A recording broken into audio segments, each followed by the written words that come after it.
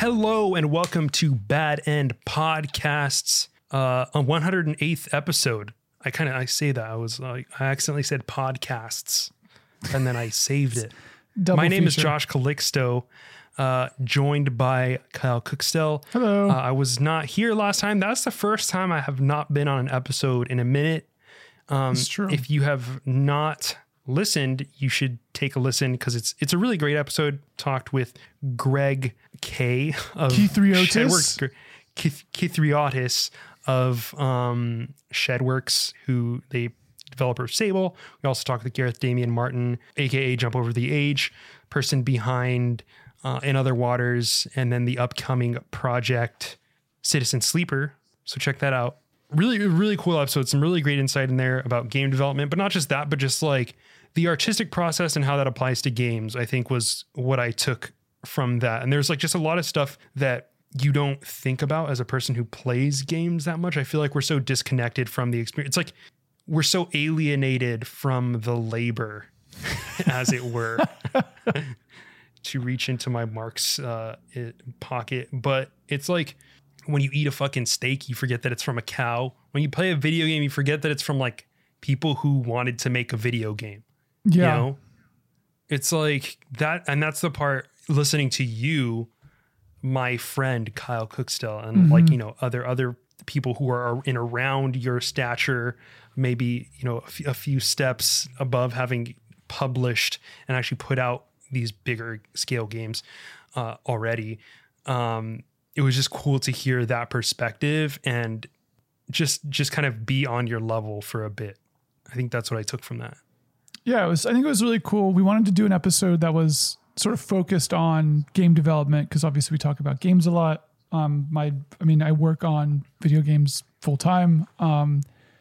And I thought it would be just cool to have Gareth, obviously, from them running Heterotopias, and then Greg had just put out Sable, and it felt like a good time to just kind of like, not like get super into the weeds with game development, but really get into it in a way that I think that only a game developer with a podcast that's not about game development can get into it, where we didn't like, it wasn't like a developer focused episode. It was really, I think it was really about like the creative process and making games, and then all the stuff that goes into like doing that, and how I think like Greg sort of brought up that they're these, they're just these huge sort of like buckets of stuff. Gareth always brought this up as well, just talking about how it sort of feels like when you're making a game from like a game developer's perspective, you have this sort of nebula of references and intentions that sort of float around you that eventually congeal into what becomes the idea, which is like, you know, the same as a lot of other creative fields. But I think to see how you go from sort of that kind of like creative open mindset into practicality was really cool to talk about. It was just fun to hang. I think like one thing that both of them brought up is that, I mean, I feel this as well. Like none of us really feel like we're in the games industry despite having like published or Cantata's not out yet, but both of them have published games, and like that you can buy on like the Switch and Steam and are like well regarded. And the idea of them still not being in the games industry, I think was an interesting talk as well. So yeah, I think if you're interested at all in game development, if you want to hear more about some like cool factoids about Sable that I don't think have been said anywhere else besides Bad End Podcast, listen to that episode. I think you'll have a good time. I think it's accessible for newbies if you don't need to know anything about games programming or making games to, I think, find value. It's just about the creative process and making it happen. Yeah, like even if you're not interested in game development, as it were, like you'll still get some, like that question about what's in your save files was like, I was like, what? That's a question that you can ask someone? Like I didn't even know that was like a non-standard thing. I have a whole podcast idea that's literally that question. It's just asking people what's in their save files, which I said on the podcast. So if you listen to that, then you'll know that this is already a beat that I'm on. But yeah. Yeah, it's a cool idea. You should do that, dude.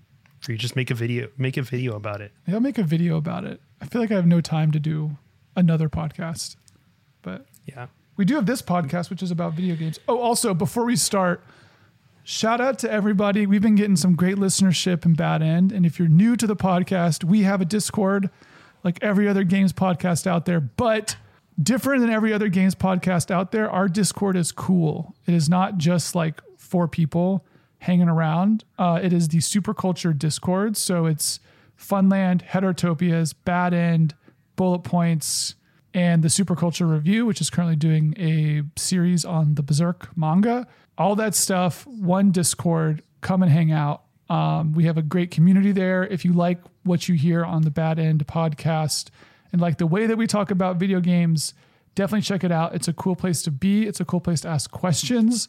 If you're new to games and you're like, what do I play that's like not, some jingoistic Call of Duty bullshit, like everyone would love to tell you. If you want to talk about K-pop with Josh, that's the place. That's the place to do it. If you want to talk about anime, talk about video games, we're talking about making games, talk about everything. Speaking of anime, real quick, before we dive into video games, Ranking of Kings. I was trying to Everybody find needs to fucking watch how do you this watch shit, this, dude. Josh, tell It's me how on to watch this. Funimation. It's on Funimation, but it'll probably be on other stuff like now that Crunchyroll's owned by Funimation, so maybe it'll be on there. But Maybe Hulu. dude, it is like it's landmark shit. Like really, there's 3 episodes out, and they're all like there's shit in every episode that feels to me like masterclass in animation, storytelling, you name it. It's that sounds cool. It's not like I wouldn't say it's like a technical achievement type of thing, but when it comes to like the iconic nature of like what's happening and the storytelling and just how effective it is, like it just feels like something that like a college professor would show their like, Japanese animation 104 students or whatever. So no longer Paprika, you're saying it's Ranking of Kings. Yeah. I mean, maybe probably Paprika would still be in there. For sure. Satoshi Kon, done. Ranking of Kings, new best friend. Yeah, no. Kon is he's still in there. He's still cool, but he's still the boy. Please just watch that shit for me. Like, I need someone to talk about this stuff. I want to watch it. I was literally, you said that and I was like, I'm gonna try to find this because you have pretty good anime recommendations. So I was trying to find it and couldn't figure out how to watch it. So good, dude. Like, I'm just watching these episodes just in utter awe. Like, there's just moments where I'm like, how are you doing this? I don't understand. Anyway, let's talk about video games. This is a video game podcast. Yeah. Let's do it. Let's talk about video games. We should start with Metroid Dread. I was wondering if we start with this. I think we should. Let's start with doing Metroid Dread. Because we got a lot of fuel. Can I just say, the fucking game cycle this year has been insane. The fact that Metroid Dread, like the first big 2D Metroid game in 16 years or something insane, came out. There was like a whole flurry of discourse and has like disappeared. I've seen 0 about Metroid Dread. Since there is no discourse. I think discourse is dead. There was like sort of difficulty. Oh, just like in general, there's just no discourse. Yeah. Discourse like burned itself out. Compared to like 5 years ago, the general existence of discourse is just totally different now. Besides bullet points. Yeah. I mean, I just mean like the one thing that all of games Twitter is talking about today, like there's really not as much as there used to be, or it's happening in places that I'm not aware of. What you think about Dread, Josh? Okay. The context behind this, we have a Metroid Dread channel in the Bad End Discord, patreon.com/badend, that we've been all kind of going off on the game and like kind of critiquing it. We have a lot of criticisms in there in general, but I like the game overall.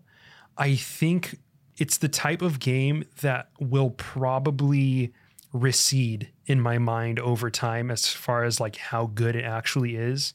I feel like it's one of those like when you play it and right when you finish it, it's like Like that was pretty that was pretty fun. That was pretty cool. But 2 years from now, I'm not really sure where this thing's gonna be for me. You're like, it sure is a 2D Metroid game, I think is like there's no like. But that's not, the thing is that like I saw a lot of words about like there's not much to say about this game other than that it's a new Metroid, which to me is like not the takeaway from here at all.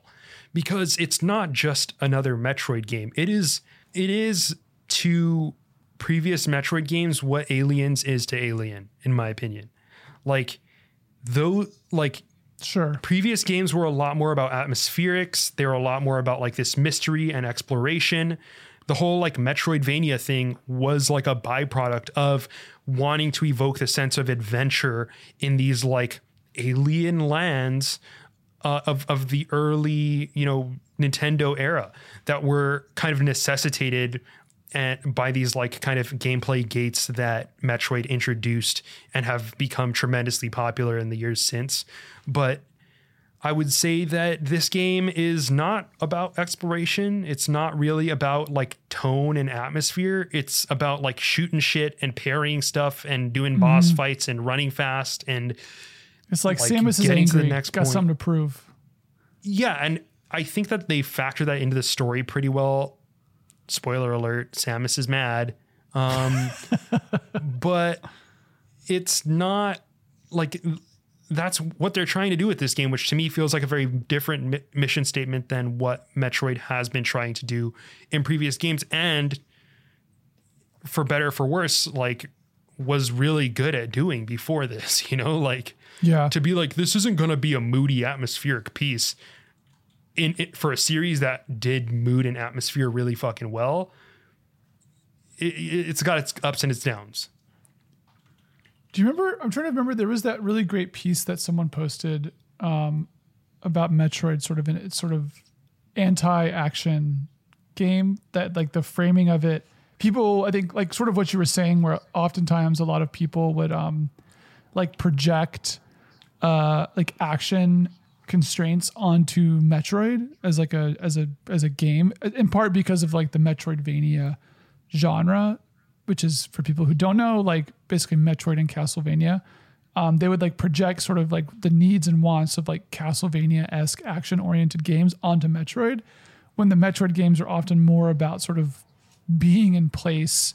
And like there was obviously action, like Samus's arm is literally a fucking gun, but like I think Metroid is often sort of felt like an odd duck in its own genre, where it's this thing that's sort of against type. Like even something like Metroid Prime is like, compared to like modern shooters, is like very, very downbeat. Like you're not doing a lot of like first person shootery stuff until like the later games in the Prime series. But Metroid Prime 1 at least was pretty chill. So I think Dread definitely feels like they're like, okay, it's a fucking action game. Like you are shooting and running around, and like you have a lot of like mobility powers and stuff that are more geared towards like feeling cool and flowing than like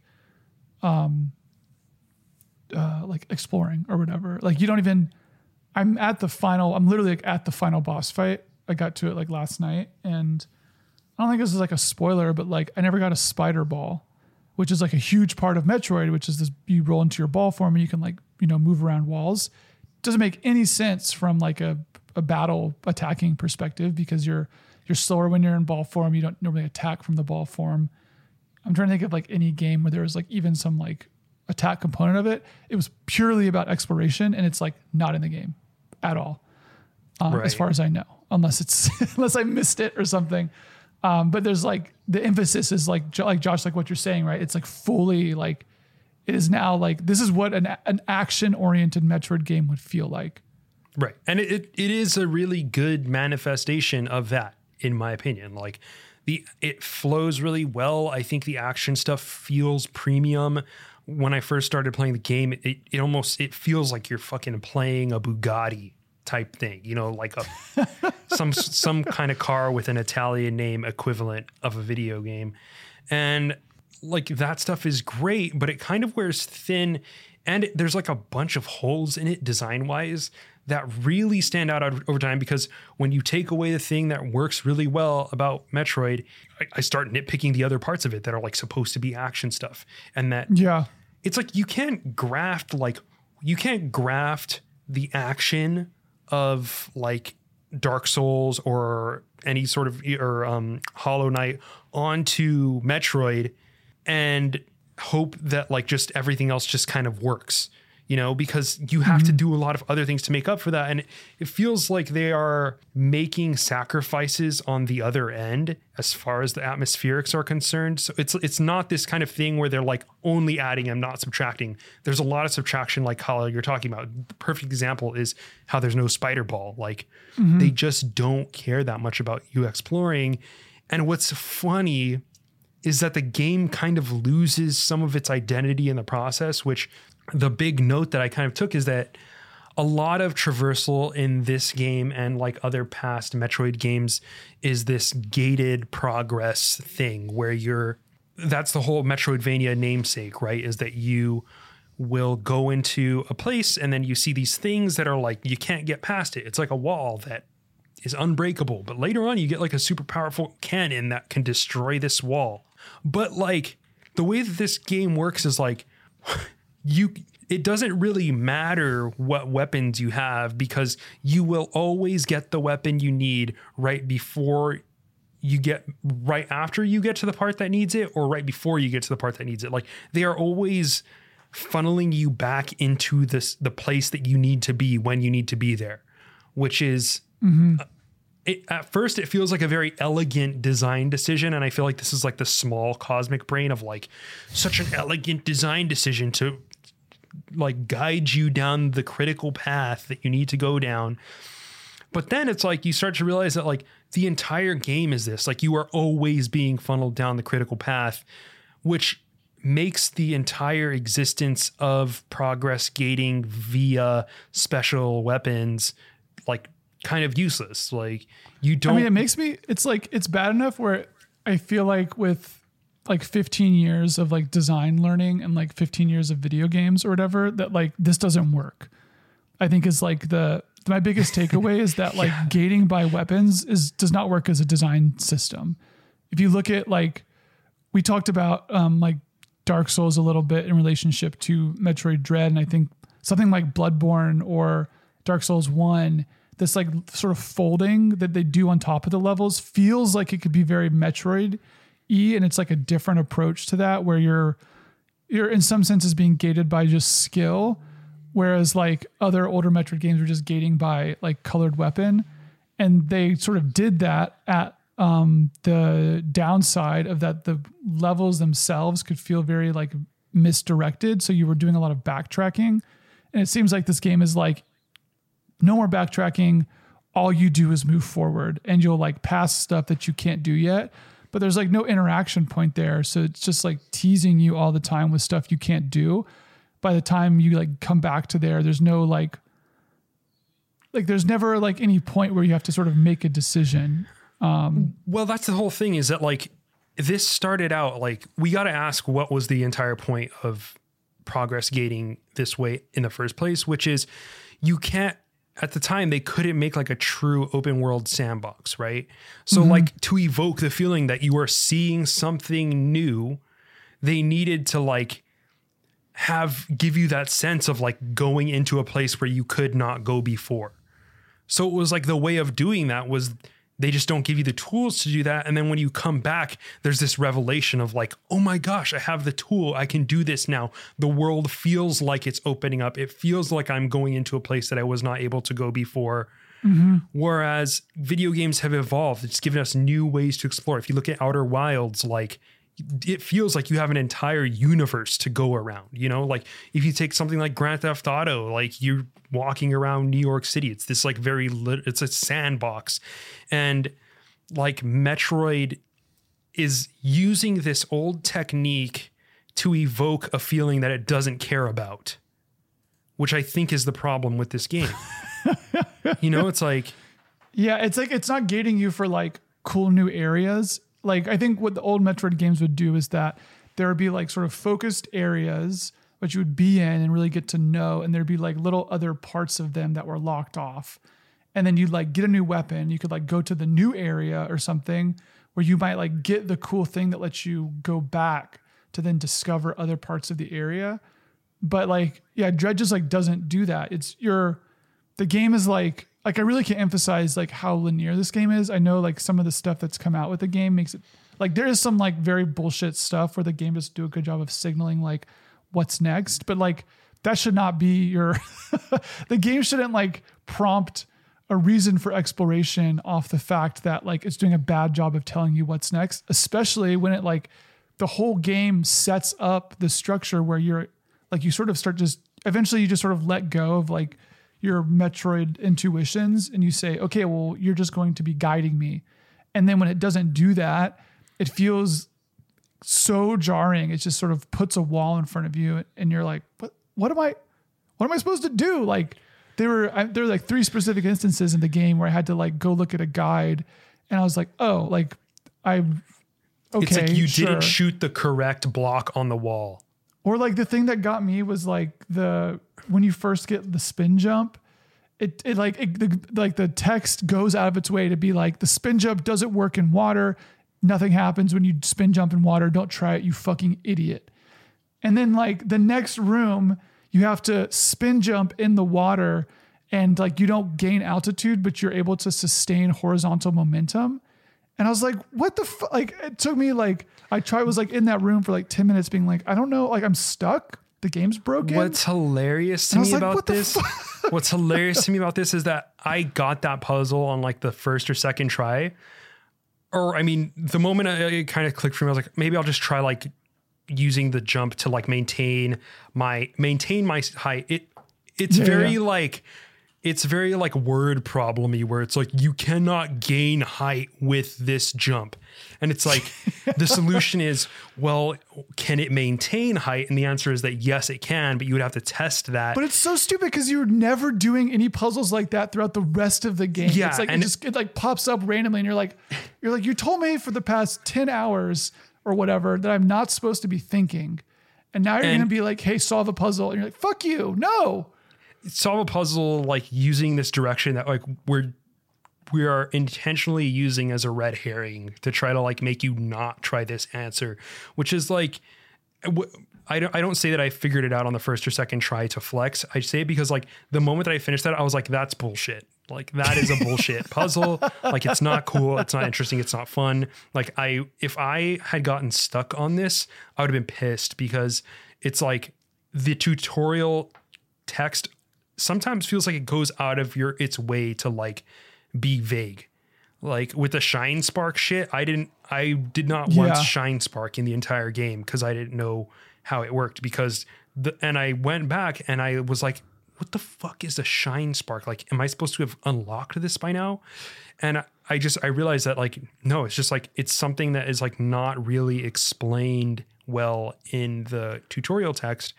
And there's a lot of really annoying decisions like that really bug me in this game. Like the example I'll use, which is funny because like I feel like it's everything wrong with Metroid Dread on like a microcosm scale, is that there's David Jaffe has this like infamous review of the game where he's talking about like things that frustrate him about it.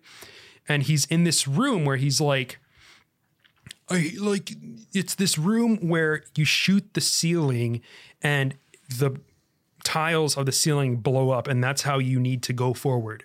And he's like, this is not a good creative puzzle design. And I was like, the popular video is a critique of his critique. It's like some gamer being like, David Jaffe sucks. Like this is actually a really elegant game design decision. And it's a really funny video because he's like, how am I supposed to know that the answer is in this room? Like there are so many other places that I could be going. And he goes into the other room and he's like, see, like I could go out this door, and he tries going out the door and it closes. And like, you can't go out that door. He's like, well, I could go out this door. Closes right in front of him. I could go out this door, and every door that he tries, it's blocked off. So he can only go into that one room. But and this is like the gotcha moment of the video of like, see, David Jaffe is such an idiot. Like, he doesn't understand how elegant this solution is. A few things that I find wrong with this. First of all, okay. First a teardown of the teardown of David Jaffe by Joshua Calixto. Just because those doors could not be surpassed does not mean that there is a small possibility space for what the solution of this puzzle was. Because also, guess which game will often like do stuff where you can bomb on top of doors to go around the door? It rhymes with Petroid. So like, fuck you. Yeah. Yeah. Well, I mean, that's the thing is like, the solution of to the puzzle was to shoot a wall that had no indication that it was supposed to be shot. There is like an open area above it, which is like, when you look at it, like in retrospect, it looks pretty obvious that like you have to try something with that wall, but there's no, like, a lot of other games would have put like a cracked wall indicator. And they do. This is the stupid part about this too, is that they do it in other rooms. And it's like, yes, the shitty part about Dread that this is like very indicative of is that they will like draw boundaries around like what's supposed to happen. And then they will like sort of go outside of that in a way that they think is clever. And it's like, no, like you're breaking your own rules and it's not fun. It's annoying.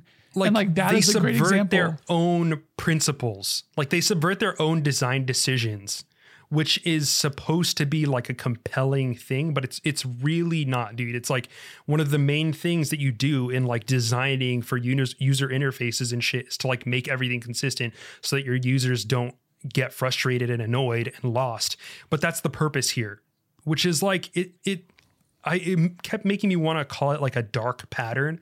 Like Metroid is a game full of dark patterns, because it low key kind of is. Like it's fucking with you, not in a way that's interesting, but in a way that is just like very designy and like not very interesting. But okay, so where was I with the whole David Jaffe thing? Okay, the other thing is like it does indicate in a way that you could do something above this wall, but not like in a satisfactory way. But also, just because like there's only 7 other rooms to test out doesn't mean that it's fun to do that. Like, sure, you can't go out the 8th, 9th, 10th, 11th doors into like an infinite amount of other rooms, but you still, if you think about it, you would still need to shoot every part of every wall in all of those 8 or 9 rooms available to you to figure this out, because that's what if you think about it, that's what this puzzle is. Shoot random shit and get lucky, or, you know, XYZ. And there are multiple puzzles like that where it's like, there's no indicator. It's a critical path wall that you need to shoot through to get to the next part, but you need to just figure it out on your own. And it breaks the rules that they had set up for you. And in the case of the spin jump thing that you were saying, Kyle, it's like that feels very dark patterny too, where it's like, you can't gain height with this, by the way. But the solution is, but you can kind of get height. You can stay it's also at like your current height. They'll introduce like stuff like that. And it's like, okay, maybe you're trying to teach me something. Like, okay, I'm learning this because I'm gonna have to do this a lot. No, it's just like there's one other time in the game when it happens, and other than that, it's like there's no. Yeah.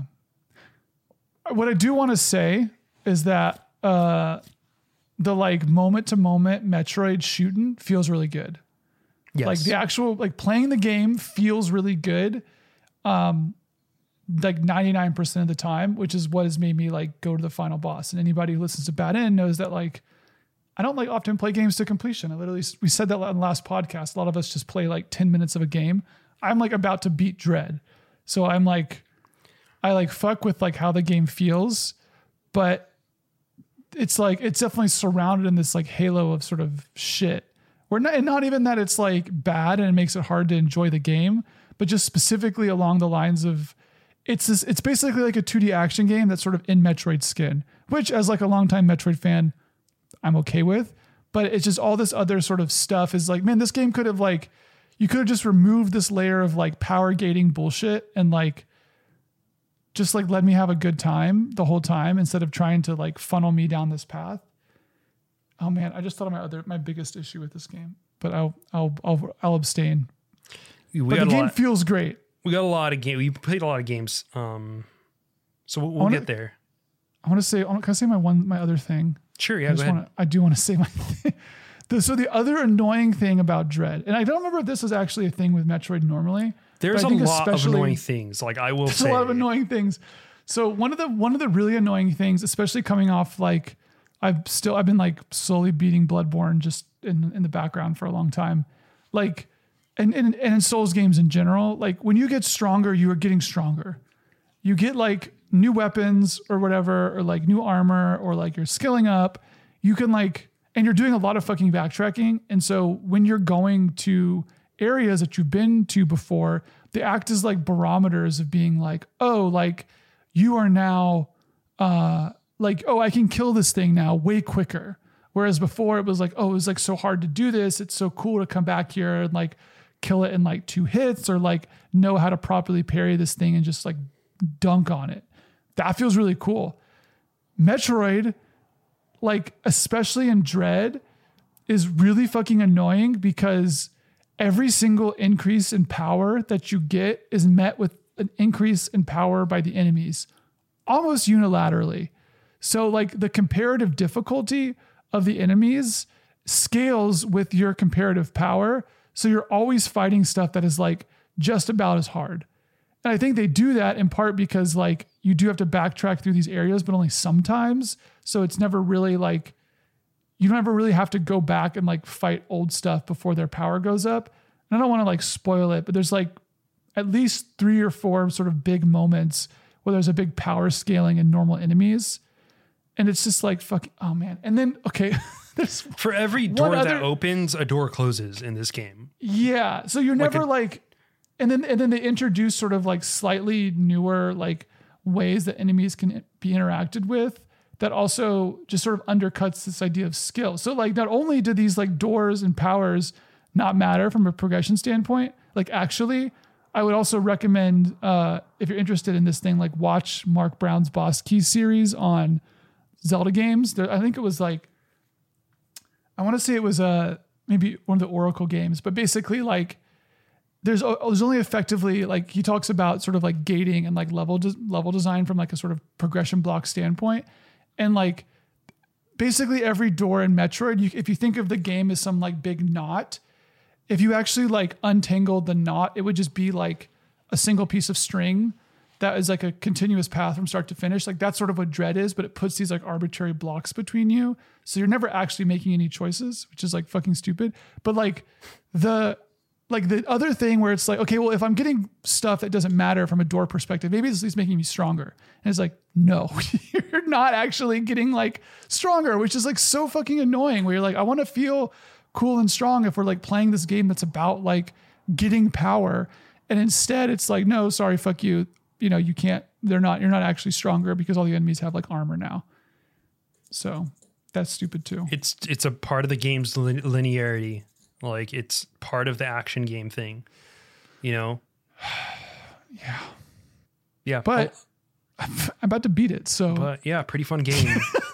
It's like, that's the thing though, dude. It's like fun game does not necessarily mean like innovative game or like great game or, you know, any number of things. Like in fact, fun is, it's this weird, occupies this weird position in video games where it's like, it's not easy to make a fun game. Well, not every game is going to be the same level of fun. And when it's fun, like for the most part, that's like a good thing. But being a fun game does not mean anything beyond it being fun, you know? Yeah. And I think like you need to be able to take the conversation further without like being super reductivist about it or failing to acknowledge that fun is important to an extent, you know? Man, can you back up the video a little bit? Sorry, Josh is running a video for those on the podcast of Metroid, just like 15 seconds. What happens in this moment right here where this person's trying to shoot this door is so indicative of Dread. So there's a door in Metroid Dread where it's got 3 little yellow dots on it. Yeah. And when you shoot them, they light up. And so you have a blaster that shoots yellow bullets And so you go to it and you try to shoot it, and it's like doesn't open or doesn't basically interact. And the game gives you zero feedback on if that is the intended action or not. And I think like there's like multiple things like that in Dread that are like so annoying, where I would just like try stuff for like 15 minutes to be like, what am I missing something? Like, is this a power? Like, what am I supposed to be doing here?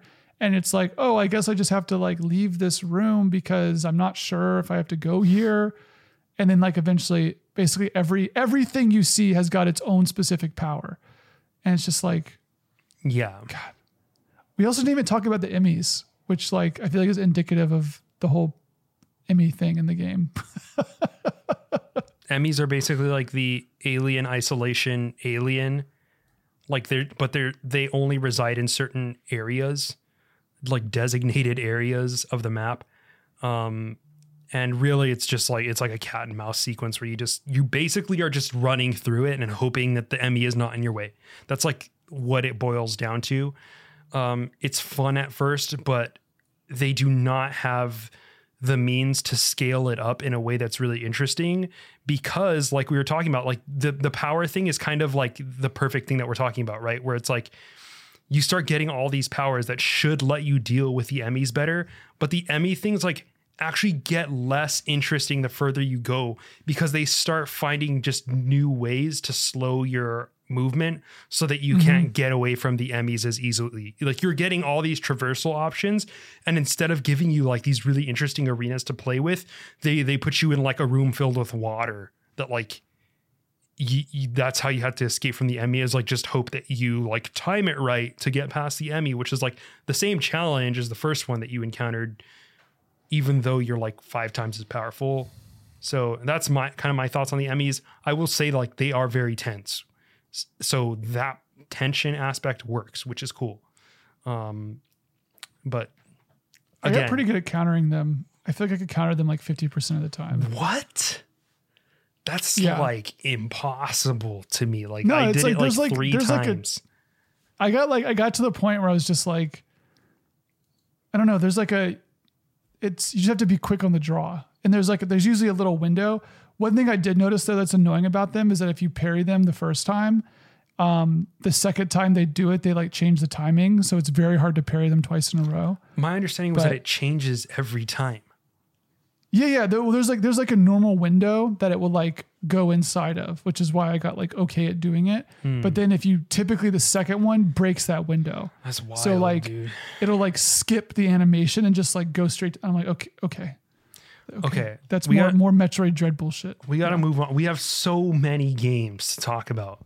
Oh my God. We got games. So much video games, man. We got like a fucking 4-month backlog of gaming talking. Yeah. Okay, we got Final Fantasy 14, Inscription, Age of Empires, Darkest Dungeon, Back 4 Blood. What do you want to do? Let's talk about Inscription. Inscription. Well, let's close on it. Let's close on Inscription. I don't want to. That'd be a good one to go out on. Okay. Let me hear about Back 4 Blood. I haven't played this at all, but I know it's like the new game by the Evolve people, right? Turtle Rock or whatever. I guess I don't really know much about the development, but I mean, I know it's like a Left 4 Dead 3. Yeah. It's the Evolve people. Man, like it's okay. It's okay.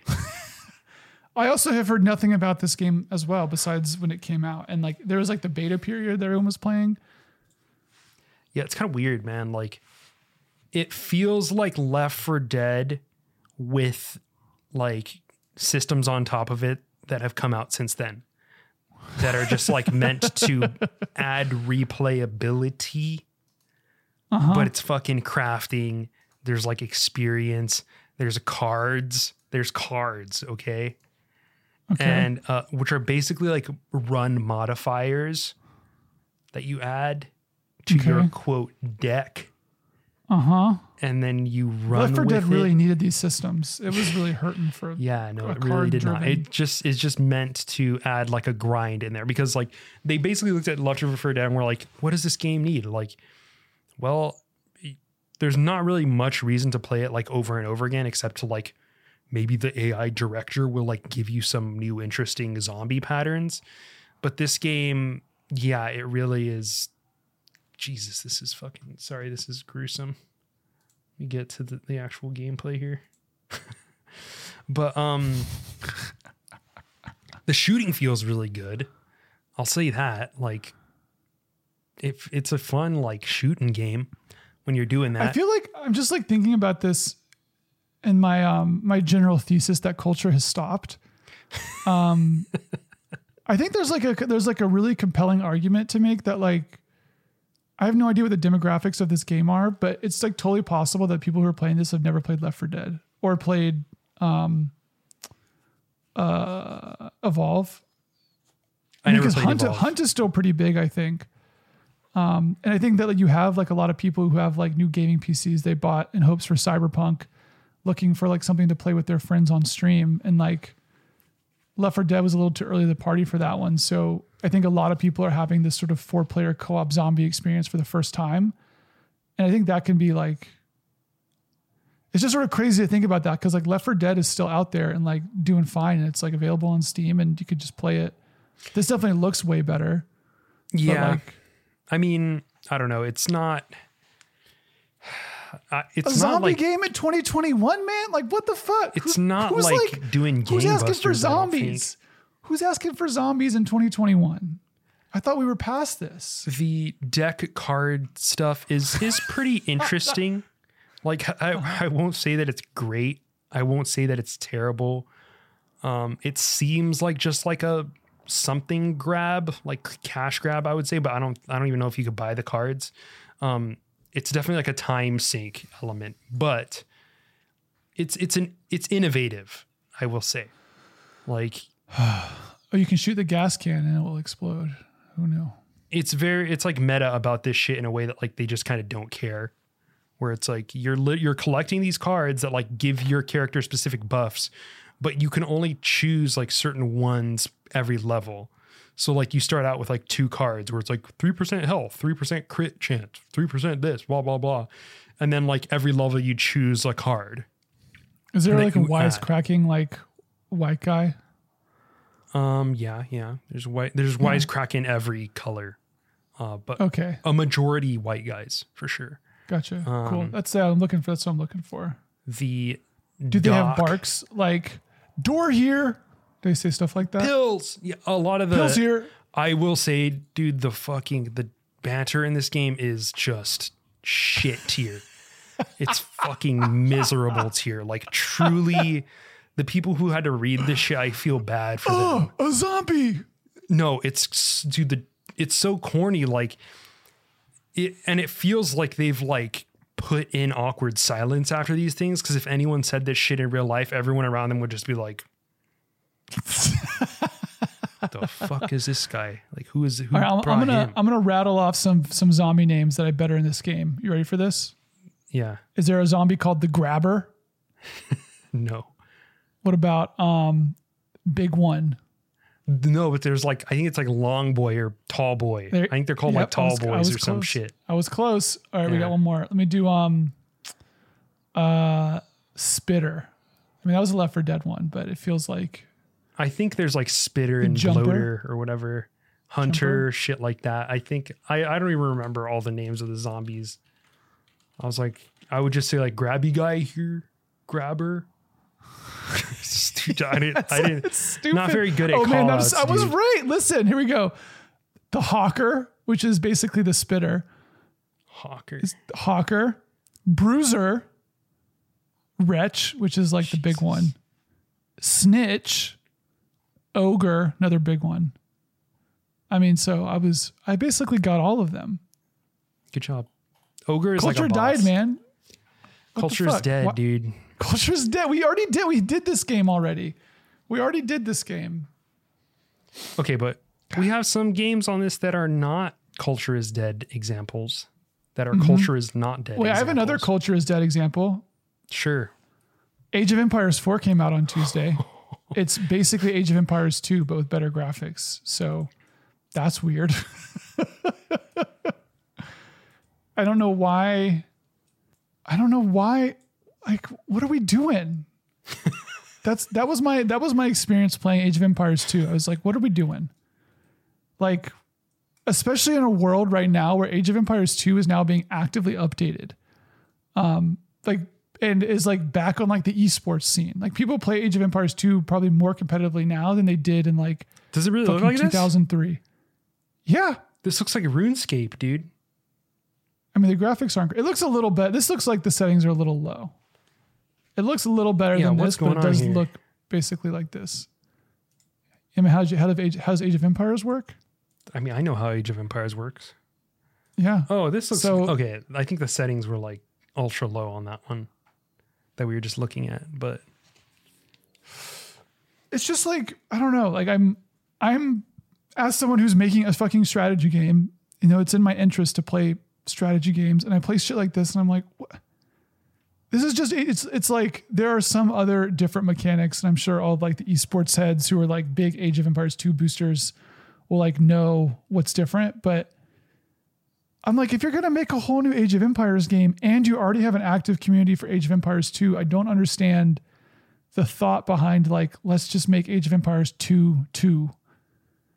It looks like a remake. It looks like a remake or a remaster. It's kind of wild. But the thing that's weird about it is that they also like, I mean, my unpopular opinion is that I thought Age of Empires 3 was like cool. Like it was in the Imperial Age, or like, I don't know, it's like Imperial Empire-y age. They actually had a card system that people hated, but I thought was kind of interesting. And it was like more about building than like just microing workers around. And yeah, I don't know.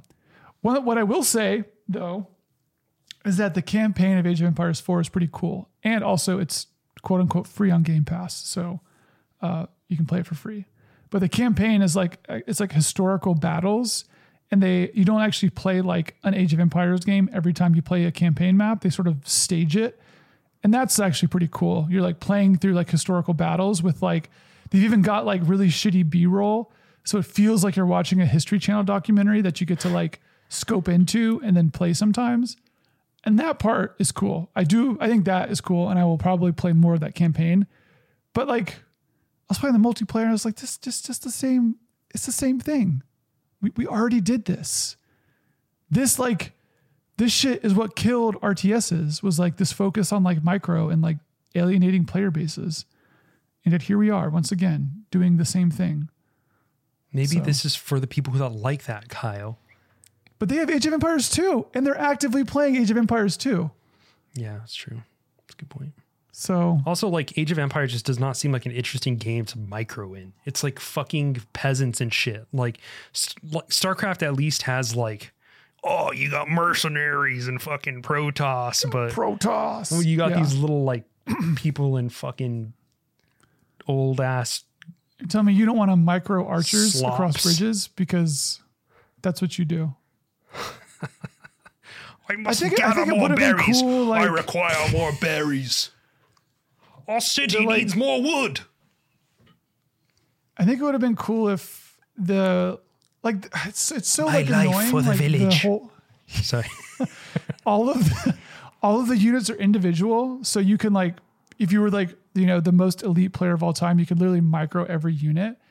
But like, that's just like, I feel like, again, we've moved beyond this. I think something like Company of Heroes did a really cool thing where you build units. So like there's a unit that has like 6 people and it will always stick with its unit, and the unit's health will go down. So you can have large battles. You can have like 36 people, but only be controlling 6 people, technically. Yeah. And it's like, you don't need like the individual, like no one is actually microing every archer. People still, even like I was watching Day 9 play yesterday, you still like select everybody and then attack move and then maybe like split your army up into a few groups. But like, you're not actually microing every unit. It does not matter. Like the misclicks are built into the design and they're like, well, fuck you, because no. It literally, it feels like they made Age of Empires. They feel like they're like, we want to make Age of Empires 3 10, 15 years ago, but we want to be more like Age of Empires 2. Like that's what this feels like. It does not feel like a game that came out in 2021. It feels like a sequel to a game that came out 20 years ago that they wanted to be this thing. And it's like, Culture I slap, gotta man. say, there's something about like this genre though that like it feels magical, man. Like there's something about this genre that like really feel like it fits like the whole historical theme for some reason. Like it's immersive with that shit in a way that just like I think of Chivalry, that one like SJW hater game that came out a while back. And it's like a first person Kingdom Morrowind. Yeah, Kingdom Come Deliverance. What did I call it? You said Chivalry, which is also a knights fighting game, but God. Yeah, so my bad. The art for those looks like basically identical. the same. Yeah. I was thinking of Kingdom Come Deliverance. Glad you caught that too. But it's like, I don't like first person it takes you out of it, you know? Because it's like, This is my thing with these games though, is that like I wish like I would want to play an Age of Empires game that was like actually about the conceit. Like if there was actually a game where I was like real-time strategy playing through like an empire over the ages, that would be really cool. But like the game is not about that. The game is like about building stuff as fast as possible to age to different ages to get new units to like it's about the combat loop. It's not about like building an empire through ages or whatever. bro, Annapurna, if you're listening, I just came up with a great pitch for a game. Pick it up, buy it off me. We cut a deal. You got my email, but Is it Age of Empires 5? no, it's like an A24 The Witch Age of Empires. Man, that would totally happen in like 1997. Like there were so many, like Star Wars Episode 1 had basically a reskin of Age of Empires called Empire at War. Okay, but not. And they were like I'm not 3 or literally 4 other talking about games. a remake of The Witch in an Age of Empires engine. I'm talking about like the mood grafted onto like with this kind of mechanics where you're like, That's what I'm this saying. old That's what they school did, fucking- man. All right, fine. Just like make it like a witch game. Annapurna, you know it's a good idea. Just get at me, bro. Get at me, Mr. Perna. A24 Ms. Digital. Perna. Mr. and Mrs. Perna. I have a pitch. It's like The Witch, but Age of Empires. Do you think there'll be a Witch 2? No. You sure? No. I don't think there sure? will be one though. I mean, Anya Taylor-Joy is like big now. That's she's That's huge. IP ready Remember to be we went to go mined. see that? Well, I feel like we've talked about this like 5 times on this podcast. But remember when we went to go see The Witch? And then there was a course I remember Q&A and that. Anya Taylor-Joy was there afterwards? Holy shit. I do. That was wild. Yeah, that's just the New I knew York she was for going to ya. be big. I knew she was going to be big. No, she's an I don't Edgar Wright think that's movie. true. You don't think I Well, no, I feel like she had like everyone was like she's gonna be big, and then she wasn't big, and she did some like sort of B movie esque like horror stuff. Like there was an article like 2 years ago that was like Anya Taylor-Joy is the new queen of horror, and that didn't really happen. And then I feel like she really broke out with The Queen's Gambit, or like Yeah. I don't know, the audiences like got wise to her. Yeah. So She's great. She's great. She's Yeah. got a great accent. Yeah, that's Age of Empires 4. Josh, what did you play, man? Tell me what you've been playing. I want to talk about Final Fantasy 14 again. I should have brought my other MMO correspondent onto this podcast. Who's that? Could have dished. I would have found one. Well, because I just Let me hear finished the latest expansion, which actually came out in 2019.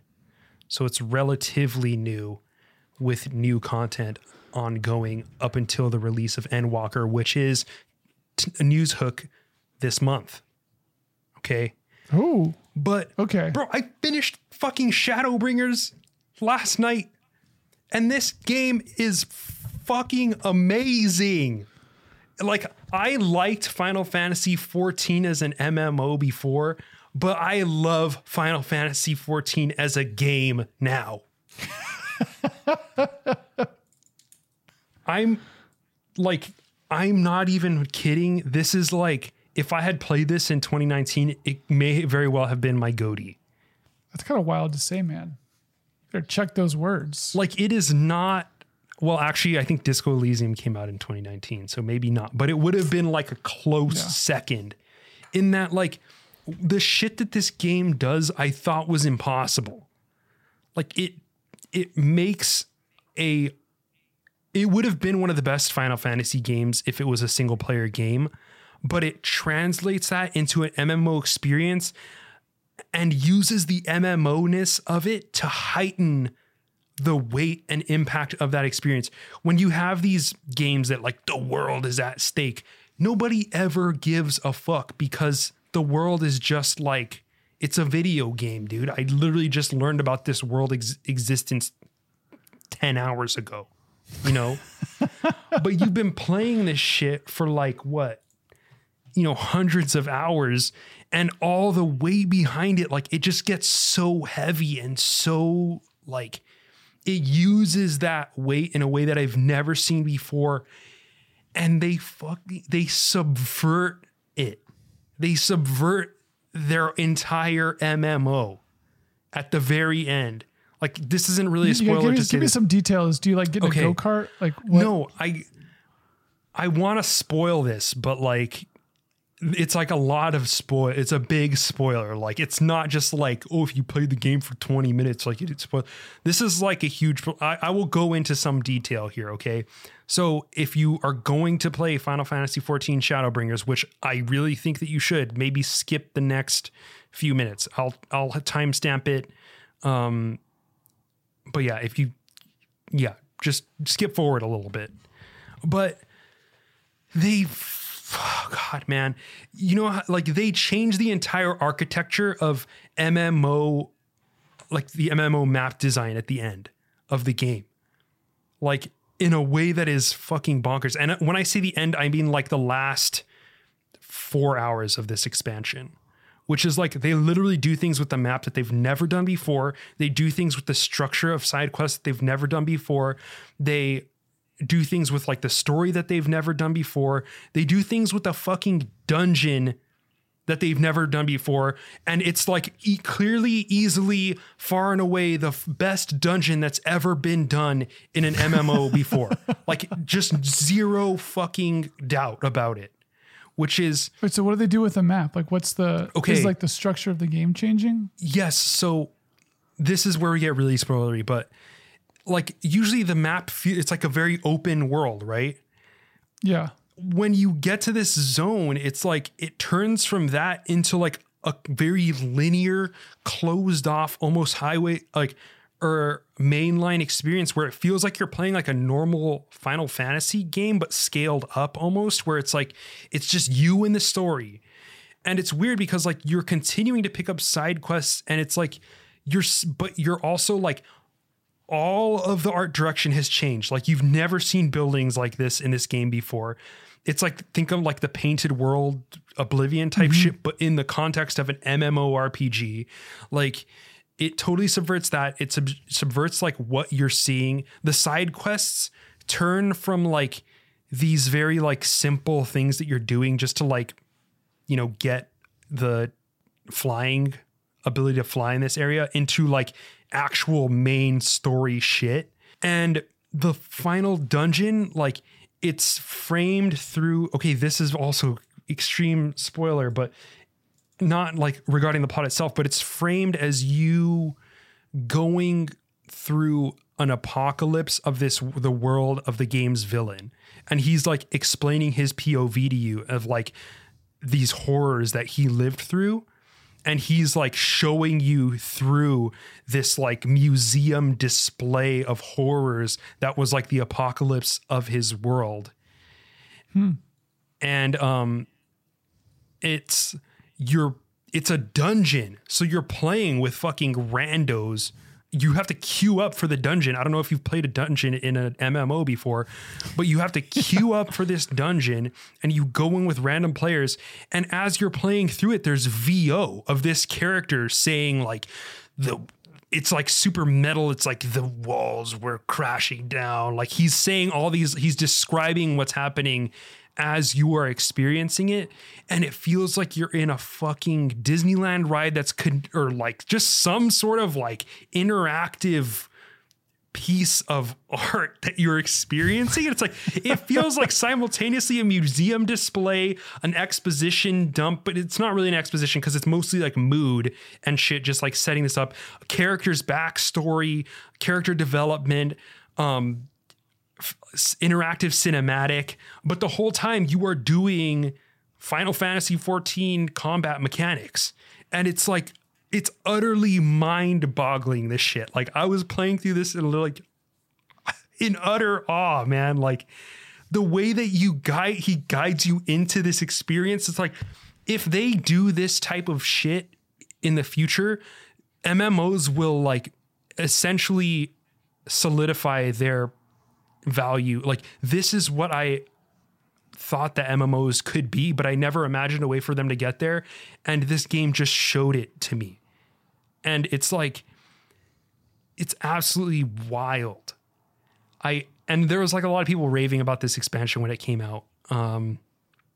So I'm not the first one to say this type of shit, but I do think that the significance of what they've done with this game is like bigger than I was ever expecting. I was not expecting this of this expansion.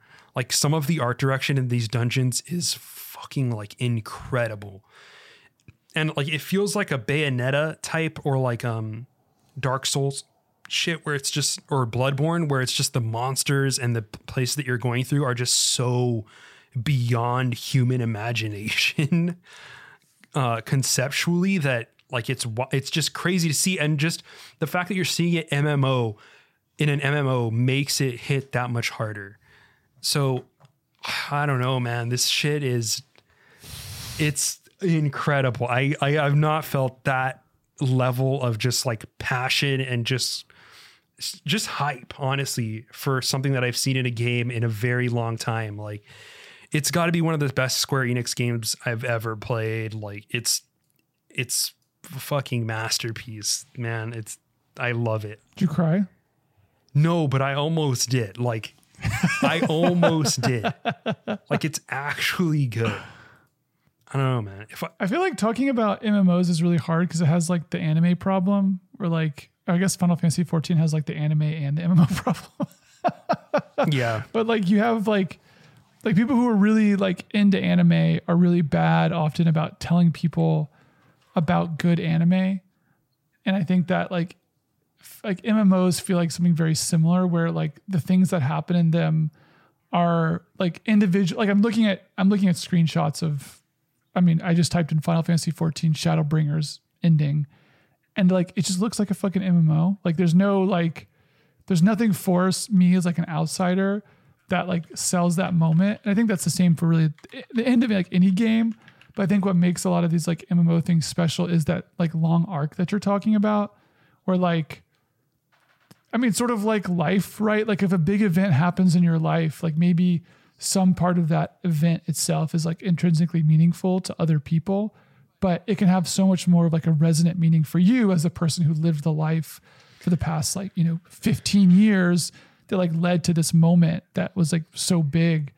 And I think that MMOs have sort of a similar thing where like, they're only like, as long as the stories continue to be good, people will still have these like really great experiences with these MMOs, but there's like it's like so hard to convey that to like anyone on the outside. It's like telling someone like, yo, like the 15th book of the Wheel of Time is like super dope. And you're like, okay, cool. There's like 14 more books first, and then also like, it's like we don't have language to like understand and talk about MMOs, especially ones like Final Fantasy 14 that are like sort of ongoing for like a very long. WoW is obviously the closest thing, or like Lord of the Rings Online. But to do this sort of authored narrative story on top of an MMO that is like, basically a fucking like giant novel, like over time and as like more and more stuff gets added to it. So I think it's really hard to like, if you don't know, you're like, I guess that sounds really cool, Josh. But I think that that's what's like hard. So first of all, like, I partially agree with you, which is that this problem does exist. But I don't think that the issue is that like something that's inherently wrong with these forums. I think it's that people are bad.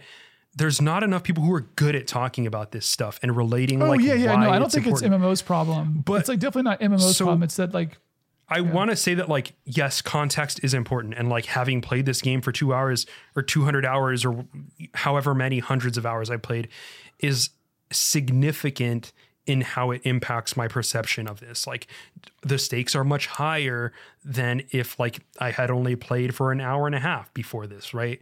Like it stands to reason that that would be the case. But I will say that like there's a lot of things that are context agnostic that I think are still really good. I think that if you were to watch a run through of like the last, few 5 or 6 hours of the game, like it would still be really compelling. I think the art direction and the way that those fights unfold is still like just really well done and just good at a base level.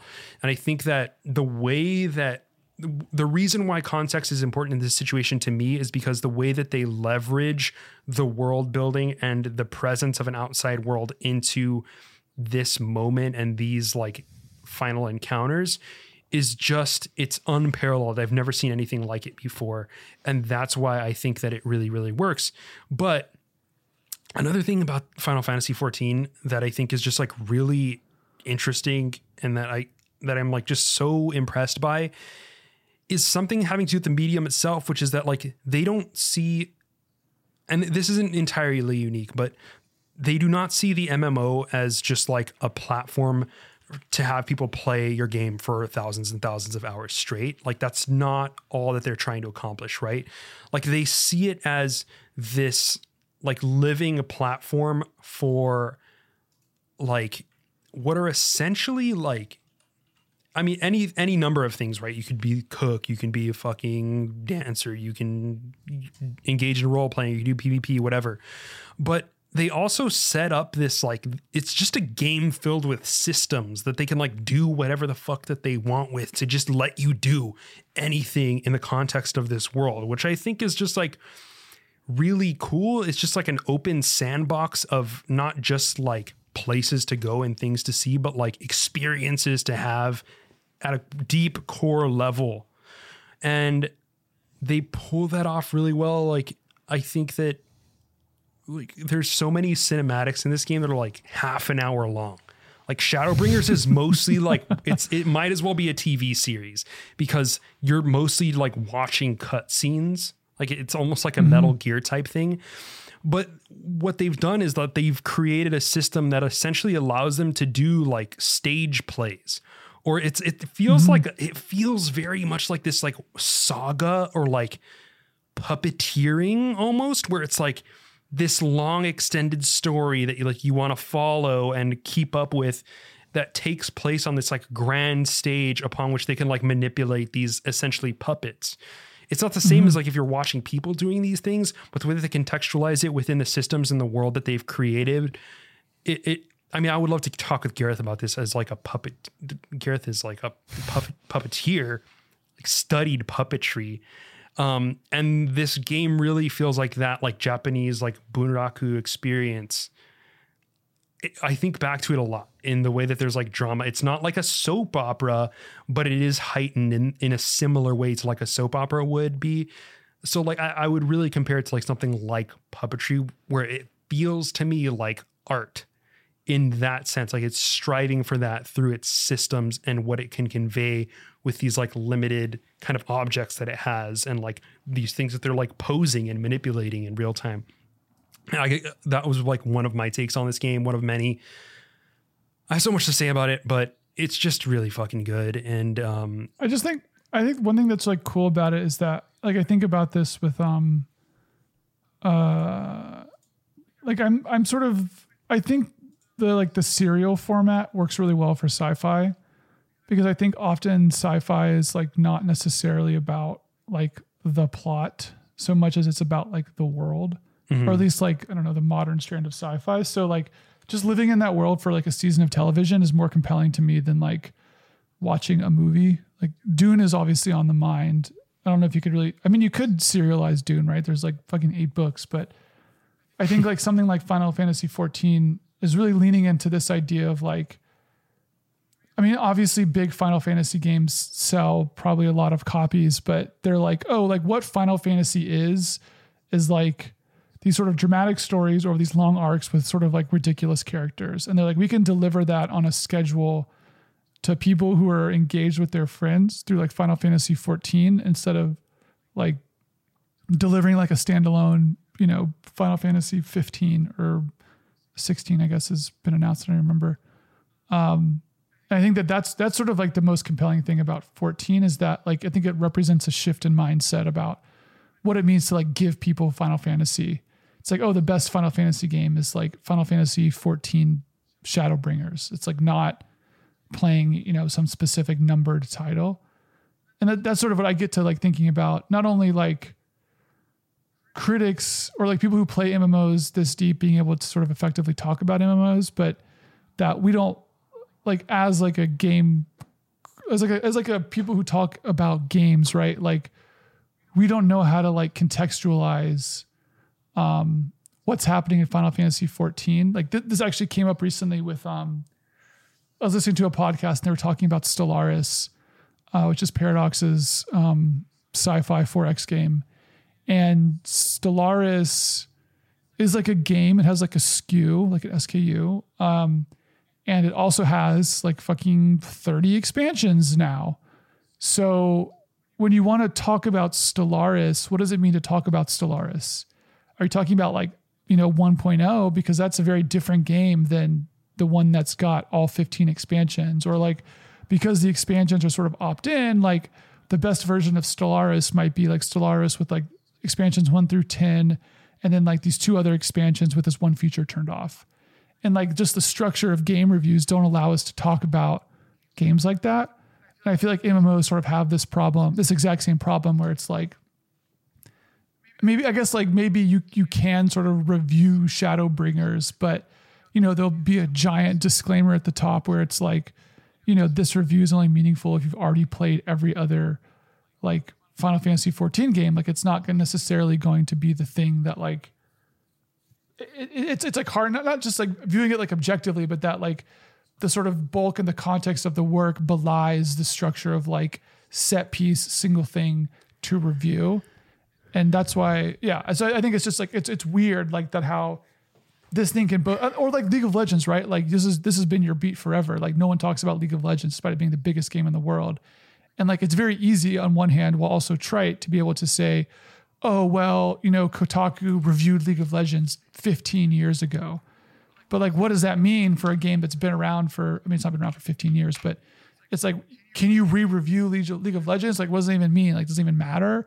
How do we talk about League of Legends as like a game when tons of people are playing it, but like there's no real line in the sand to review it because there's no way to really review League of Legends. So yeah, you bring up like an interesting point that I actually think is part of almost like the crux of what's happening here, which is Final Fantasy 14 Shadowbringers, the realization of this dream of like a role-playing as a platform, role-playing story as a platform, which is to say that it is in a way the pinnacle of like role-playing in a game, because the definition of role-playing, the scope of role-playing is typically so limited, right? Which is that you only can play a role within the context of this world set in front of you by whatever author whatever this author has decided for you. And when people say like you can make your own decisions and play your own way, like that shit's bullshit. It's always bullshit. Like that's why Mass Effect doesn't work the way it's intended. Really cool games, really cool stories, really neat like bits of storytelling, but a lot more linear than they would ever acknowledge themselves, despite the amount of choice that they say that they are giving you.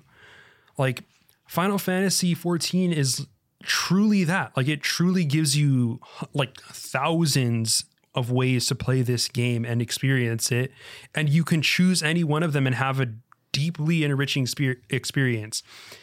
But within that world, you get to participate in. It's like this participatory RPG where the story that's happening, you're at the center of it. It always feels like you're at the center of it. They make you somehow care about your character in this massive world. And it's like, it's the cult, like, it's weird, man, because I'll see this like trailer that I was just playing on the screen, and like they have their like generic white dude as the main character, right? Yeah. But it's wild because like I see that and it's like, that's not the main character of this story. But it's like when I look at Mass Effect and I see like that main character, I don't even fucking remember what my character really looked like when I played Mass Effect, because it's just like blank slate thing. Like you never see your character's face, but like you've spent so much time developing like a personality of this character within this world that when they slot you into it, it means something, and you are actually playing a role when you experience this story. And so it's like the ultimate realization of that to me. And it makes a lot more sense in RPGs, while also like bringing it together with this like serialized format that games have also strived for a long time, of like ever since like the Walking Dead / DLC was this like dream that never came to fruition. This is like what that should have been. Like, this is the crux of that. It's one game where you're experiencing this saga that takes place over a decade, multiple games, even where they had to fucking end the world in the first game. And like, this is like the culmination of all that stuff. It's an event. You're playing a role in it, and there are hundreds of thousands of people involved. It's like the biggest MMO out there right now.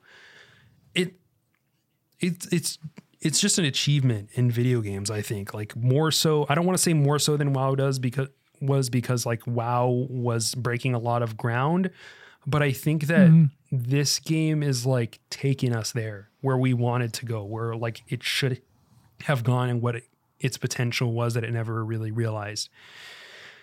I mean, you're making me want to try it again. I have so much juice, dude. I have so much juice about this game.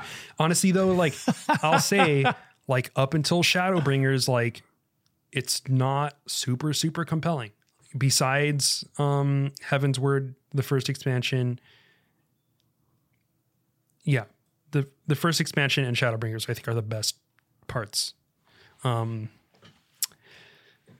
mean, there's story skips that you can buy if you just want to experience the Shadowbringer stuff. But yeah, it's like not something I could just like recommend to anyone.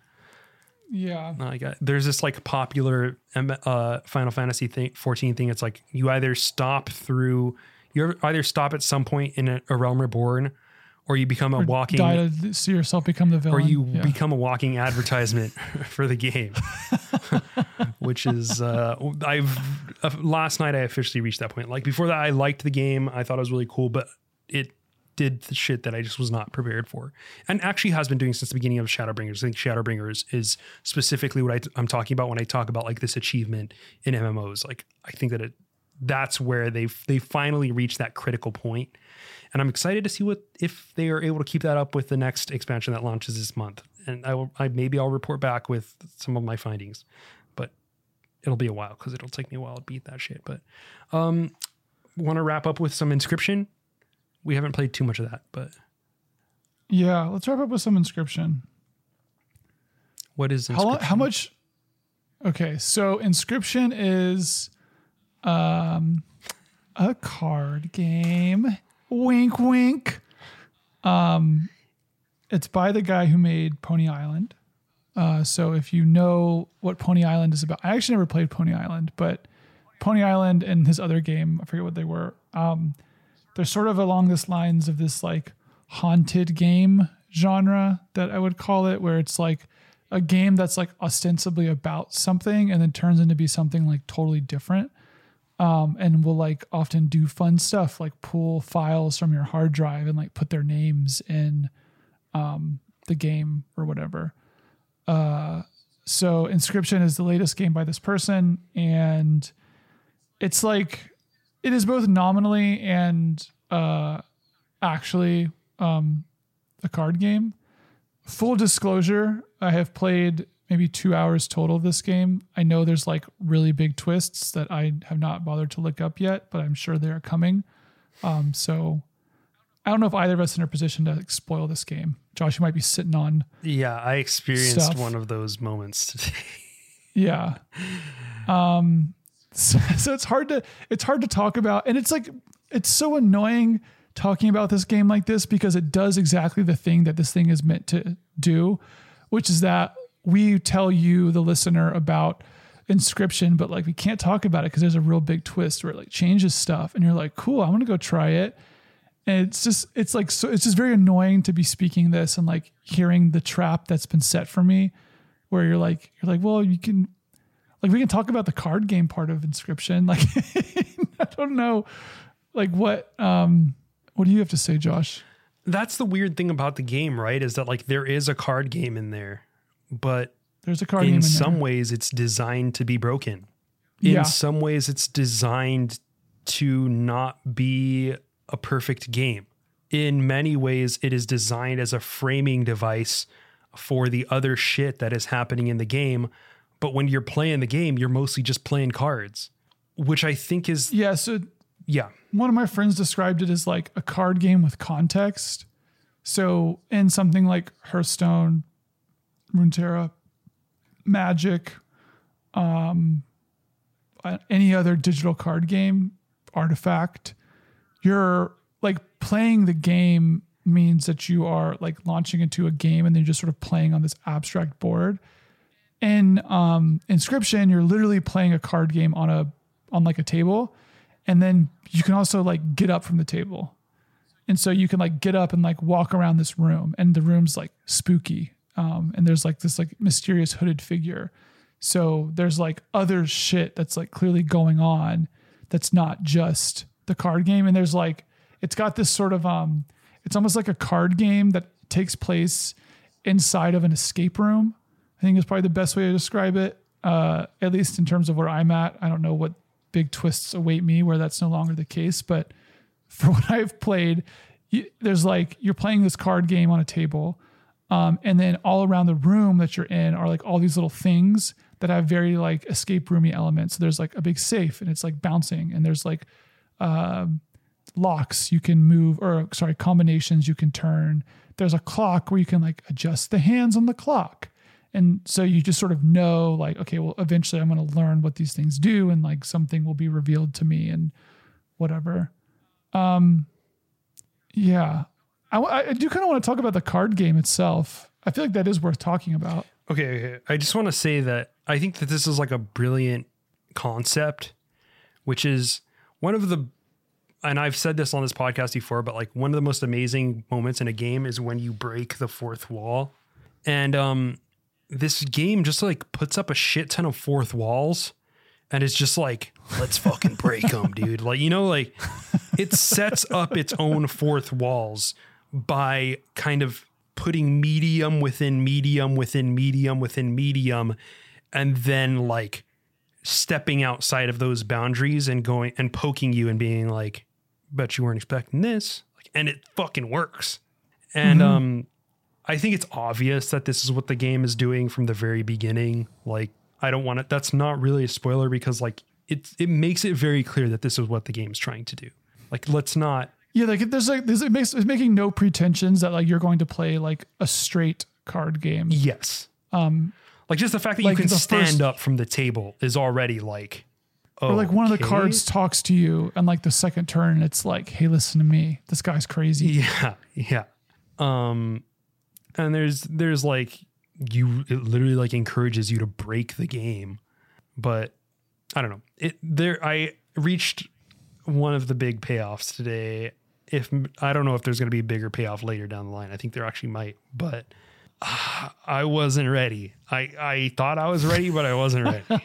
Like, does it turn into an RTS?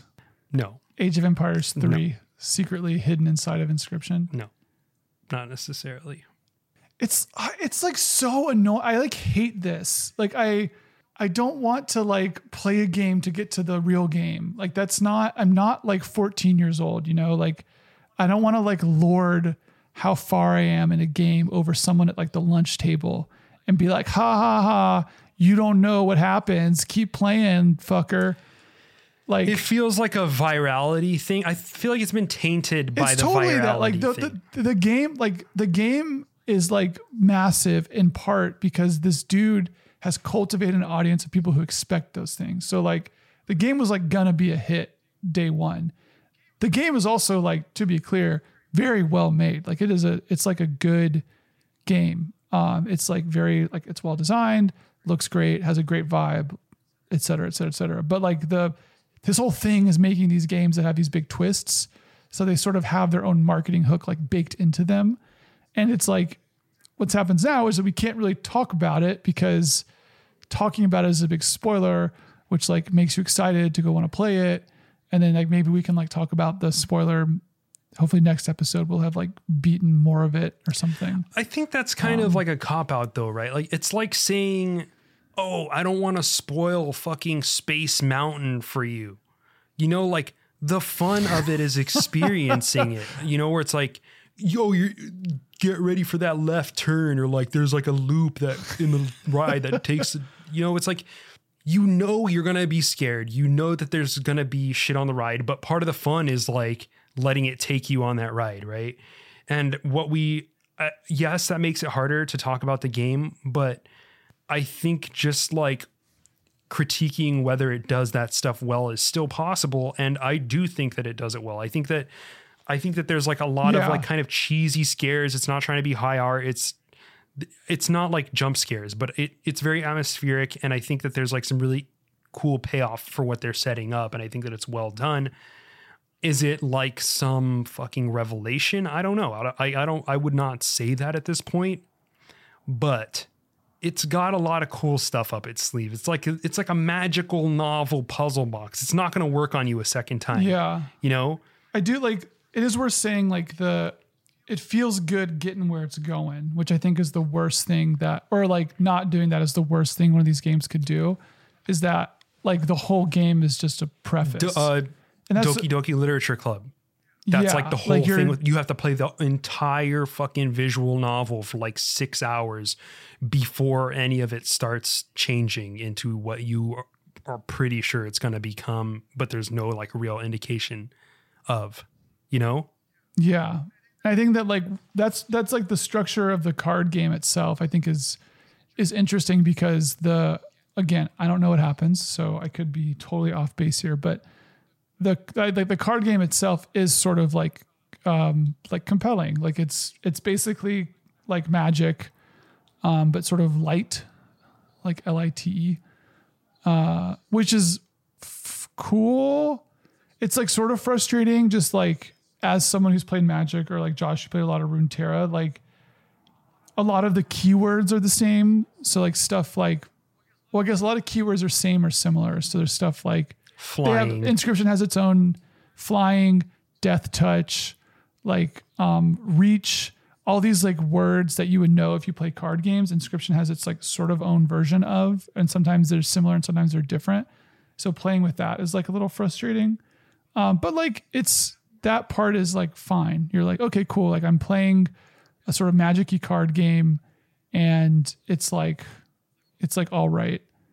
I do think at least from where I've been at, right, again, like a little less than 2 hours in, I don't feel like I have a ton of options in the card game thing, which I know is probably a weird thing to say because I'm sure there's some twist that makes that not be the case. But at least right now, it feels like often there's like a right card to play, and you can be heavily punished for not playing the right card.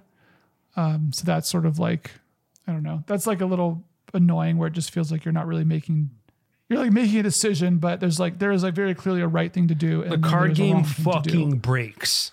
It breaks wide open. Just keep it like, just keep playing. Like it will break wide the fuck open. But I think, to get back to that, like talking about the card game, like you can't just talk about the card game because there's constant reminders that like, you're not just playing a game of cards, right? Like, and that's the thing that you're kind of talking about here that I think this game does well is like, it's giving you breadcrumbs like, okay, this is going to change soon. Like some crazy shit's going to happen. Like you're going somewhere.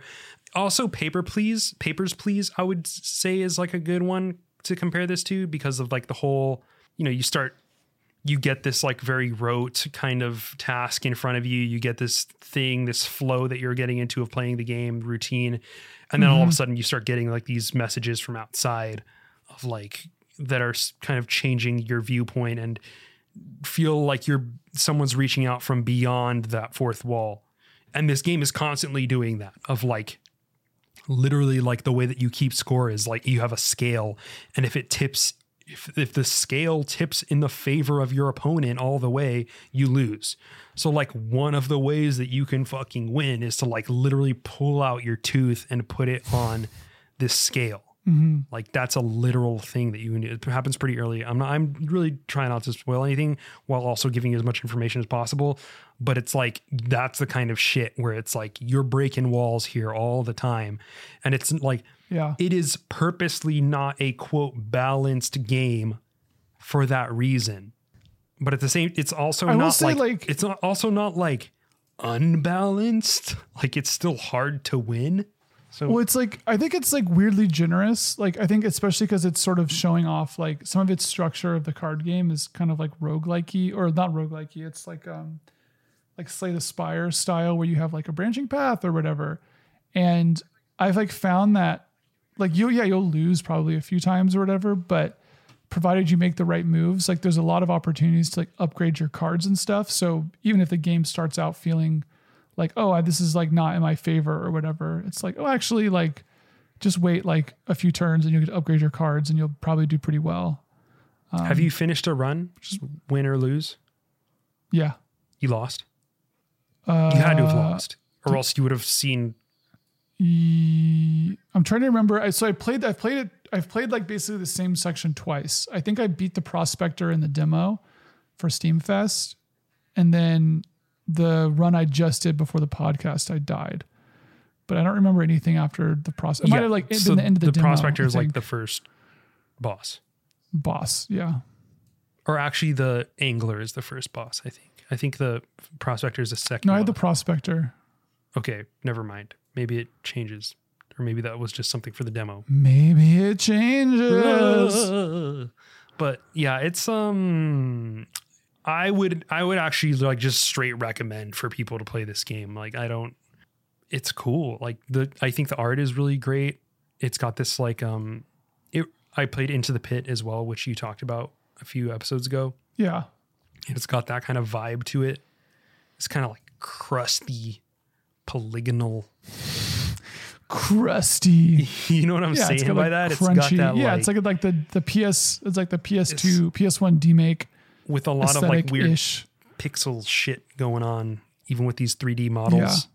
Yeah. The animations are like really smooth and it uses physics in a way that's really cool too. Yeah, you have like little counters and stuff that are like physically on the table in front of you. Gives this game the sense of like tactility that a lot of card games I think are missing. And it's just like it's like going to an escape room or like puzzle box. I fucking love puzzle box games, dude. Like all those Flash games. This is like right in your shit. Escape, man, Crimson Room, man. All that shit, Crimson Room. Yeah, man. So cool. But it's like the fourth walls thing is just, that's great. I love that stuff. Fourth walls. All the fourth, fifth, sixth, seventh walls, they're all there and they're all going to be broken and you're going to enjoy it. So that's what I just fucking try it out. Play a few runs, enjoy come for the card game, stay for the bleep. Oh, that was you. Bleeping myself out. Yeah. I see. Gotcha. Okay. I was confused for a second. I was like, I don't know what's he bleeping about? Bleep, bleep, bleep, bleep, bleep, bleep. Bleep. Oh man. Cool. You want to call it? I got that like post gushing about Shadowbringers clarity, man. You gonna come back to it? You gonna like go play it now? I love this game, man. I fucking love this game. It's a perfect game. There's nothing wrong with it. There's some things wrong with it, but you can just do something else if you don't like what you're doing, which is dope. Sounds good. Anyway, I mean, like you could do something else within the game still. Yeah. Wait, we got some user. I played Darkest Dungeon too. Oh, but yes, no, whatever. maybe so. On playing it, How is it? it's really pretty. It's a lot like Darkest Dungeon 1. So if you like I tried Darkest Dungeon 1 1 like a month and a half ago again, and I was just like, no, Uh-huh. this is just not it. That's the thing is like I love the idea of Darkest Dungeon. Like philosophically. There's so many numbers for what it is. It's like fucking crit. There's so many numbers. Like it feels like a tabletop. It looks like I'm looking at a tabletop game rule book. That's the aesthetic. Which could of the be UI. cool. Which could be cool, but like I think the thing that the game does that is like Darkest Dungeon 2 just does this as well is that I don't know, Sid Meier had this phrase where like the computer shouldn't be having more fun than the player. And I feel like Darkest Dungeon is all about the computer having more fun than the player. You're like do an action and then like 60 things all pop off all over the place. And you're like, I don't fucking know. I guess I have 2 stacking status effects now. And like the game is about like getting stressed and like dying and giving up. And like that doesn't feel good. Like you can like get into like a death spiral where you're like, why am I still doing my run? Like I'm going to die. I can't. So, and I'll play that for like 3 or 4 hours. Cause I did buy it. It's like for someone who likes that type of thing, it is like a great game.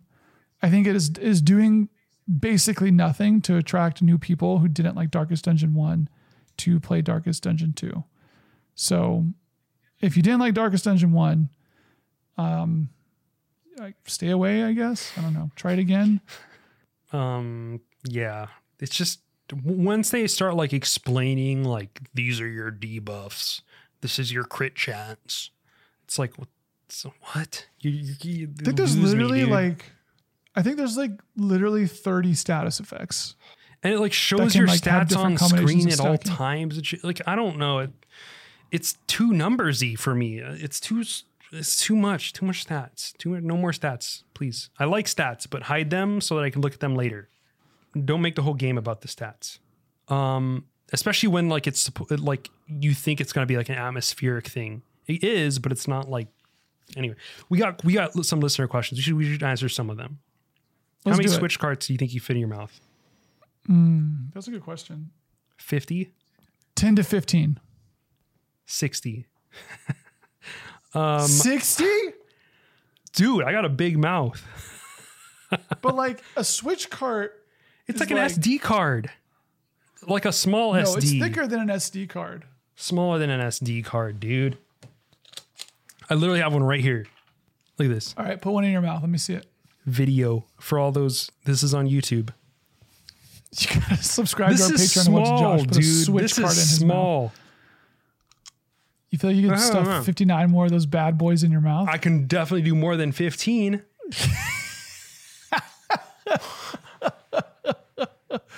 What game is getting the Josh Calixto mouth treatment right now? This will be Bad End's next thing, like fucking stretch goal, dude.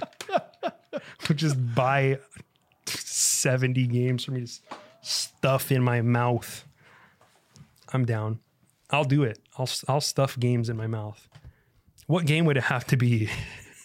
Do you have a guess about what the Nintendo Switch cartridge is officially called by Nintendo? No. No, you have no guess? Switch tabs. Switch tabs. Game card. Oh, yeah, I think I knew that. Fuck. Please insert your game card. Sorry. Why are video games? Great question. I too think that culture is dying. How many times has Josh cried over a person with cat ears as dialogue in FF14? Well, I didn't even cry at the person without cat ears dialogue, but I cry almost at the did. last one, man. I almost did. almost He didn't have cat ears, but he had a fucking jewel in his forehead, okay? Like a JUUL. He's just walking around. Stuffed. big old fucking jewel game card in his head. I guess thought this is a very not very enthusiastic question from Yusuf.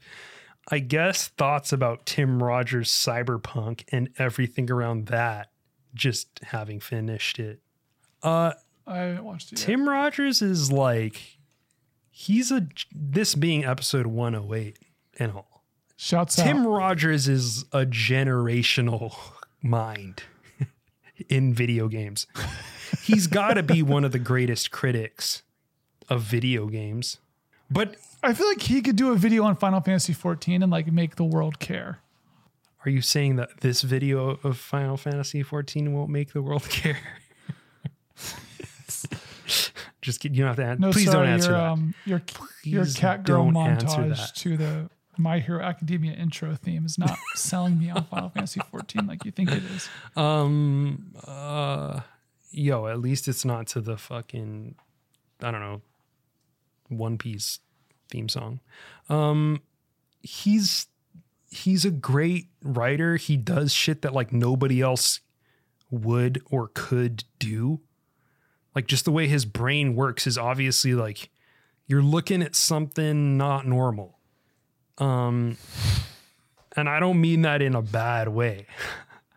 Like Tim Rogers is on one. He's Tim Rogers has also funny been on Bad End Podcast twice. So we got to get this man back he's on. funny. Talk about He's a Cyberpunk good review. critic. He's like relates complex ideas that you could just, there's a lot of ideas out there that you just say when you're critiquing something and nobody will like hear. No one will listen because like it's just words, dude. But when Tim Rogers spends 3 hours fleshing out that one concept that you could just say in 10 words, he makes you like get it, you know? He's like the Harry Dubois of games criticism. Chaos. He's like, oh, you said this thing. I'm going to like think about it and muse on it for 45 minutes. Yeah. And he's got, I won't say like great taste, but he has taste, you know, which He is does like have a lot of taste. people don't. Having taste is, that's true. And he makes just like good stuff. Like I just had his videos on in the background. It was just like, it's good shit. Like I could watch his videos for 8 hours. Like I won't just be watching it by itself for that amount of time, but I think he makes good stuff. He's obviously a very smart guy. And I think like his survey of the 2010s via Cyberpunk is compelling. I think that he makes some cool statements and has some good insights. I don't know if it's like anything that's like particularly like out there that like people have not thought before, but he puts a lot of things into words that like I've been thinking about for a while and that we've even discussed on this show. But he like just clarifies and just fleshes them out in a way that I think is unusual in a good way. I think like he puts in the time. I think like especially He puts in the fucking time. he puts in the time. You like look at every other YouTube reviewer and a lot of them sort of come off as like, even like the good people come off as sort of like off the cuff a little bit. They're like running B-roll that may or may not be related to what they're talking about. And this man like puts in the time. He like writes good, interesting scripts. He like films it all. He like has stuff going on. Like the dude's making fucking art. Yes. I think is the thing. And I think that that's not what a lot of people do with crit Yeah. for sure. It feels David Foster Wallacean to me at times, but not in like a annoying, like this guy's a fucking douchebag way. Like even as a Yeah. person who like sometimes like often tends to like some DFW stuff, like it's very clear when you're reading the guy that it's like, oh, this guy's got to be insufferable in real life. But like Tim's like, you know, he's got good ideas and he's got charisma too. Are MMOs hitting a resurgence? Yes. No. Yes, they are. New World is another great example of how culture has stopped. It's a fucking like 2008 MMO. What the Final fuck? Fantasy 14. Play for free. Let me see. I'm Up gonna through the look up expansion what the Final Heaven's Fantasy Word. 14 player count. It surpassed WoW. It's hitting a resurgence because like WoW is no longer the only thing. Okay, so the thing about this is that they say it's not actual active players, it's accounts is what they count as. I have a fucking account. That doesn't mean that I'm a player of Final Fantasy 14. No, but active players, I would deign to imagine. Is that a real term? Is that a real thing to say? Deign to imagine? There's DAO, daily active users. Oh, deign to imagine, maybe. So at peak, it has around 35,000 players. So it's shot up a lot. So in 2019, it was at like 15,000 players. And then it's sort of steadily rising. And then actually this year has like, it went up really high in June. Did something happen in June? Do you know? No. Well, it spiked in June and now it's at 35,000. So it's been like steadily growing. It's like an overnight success, 6 years in the making, as they would say in the business.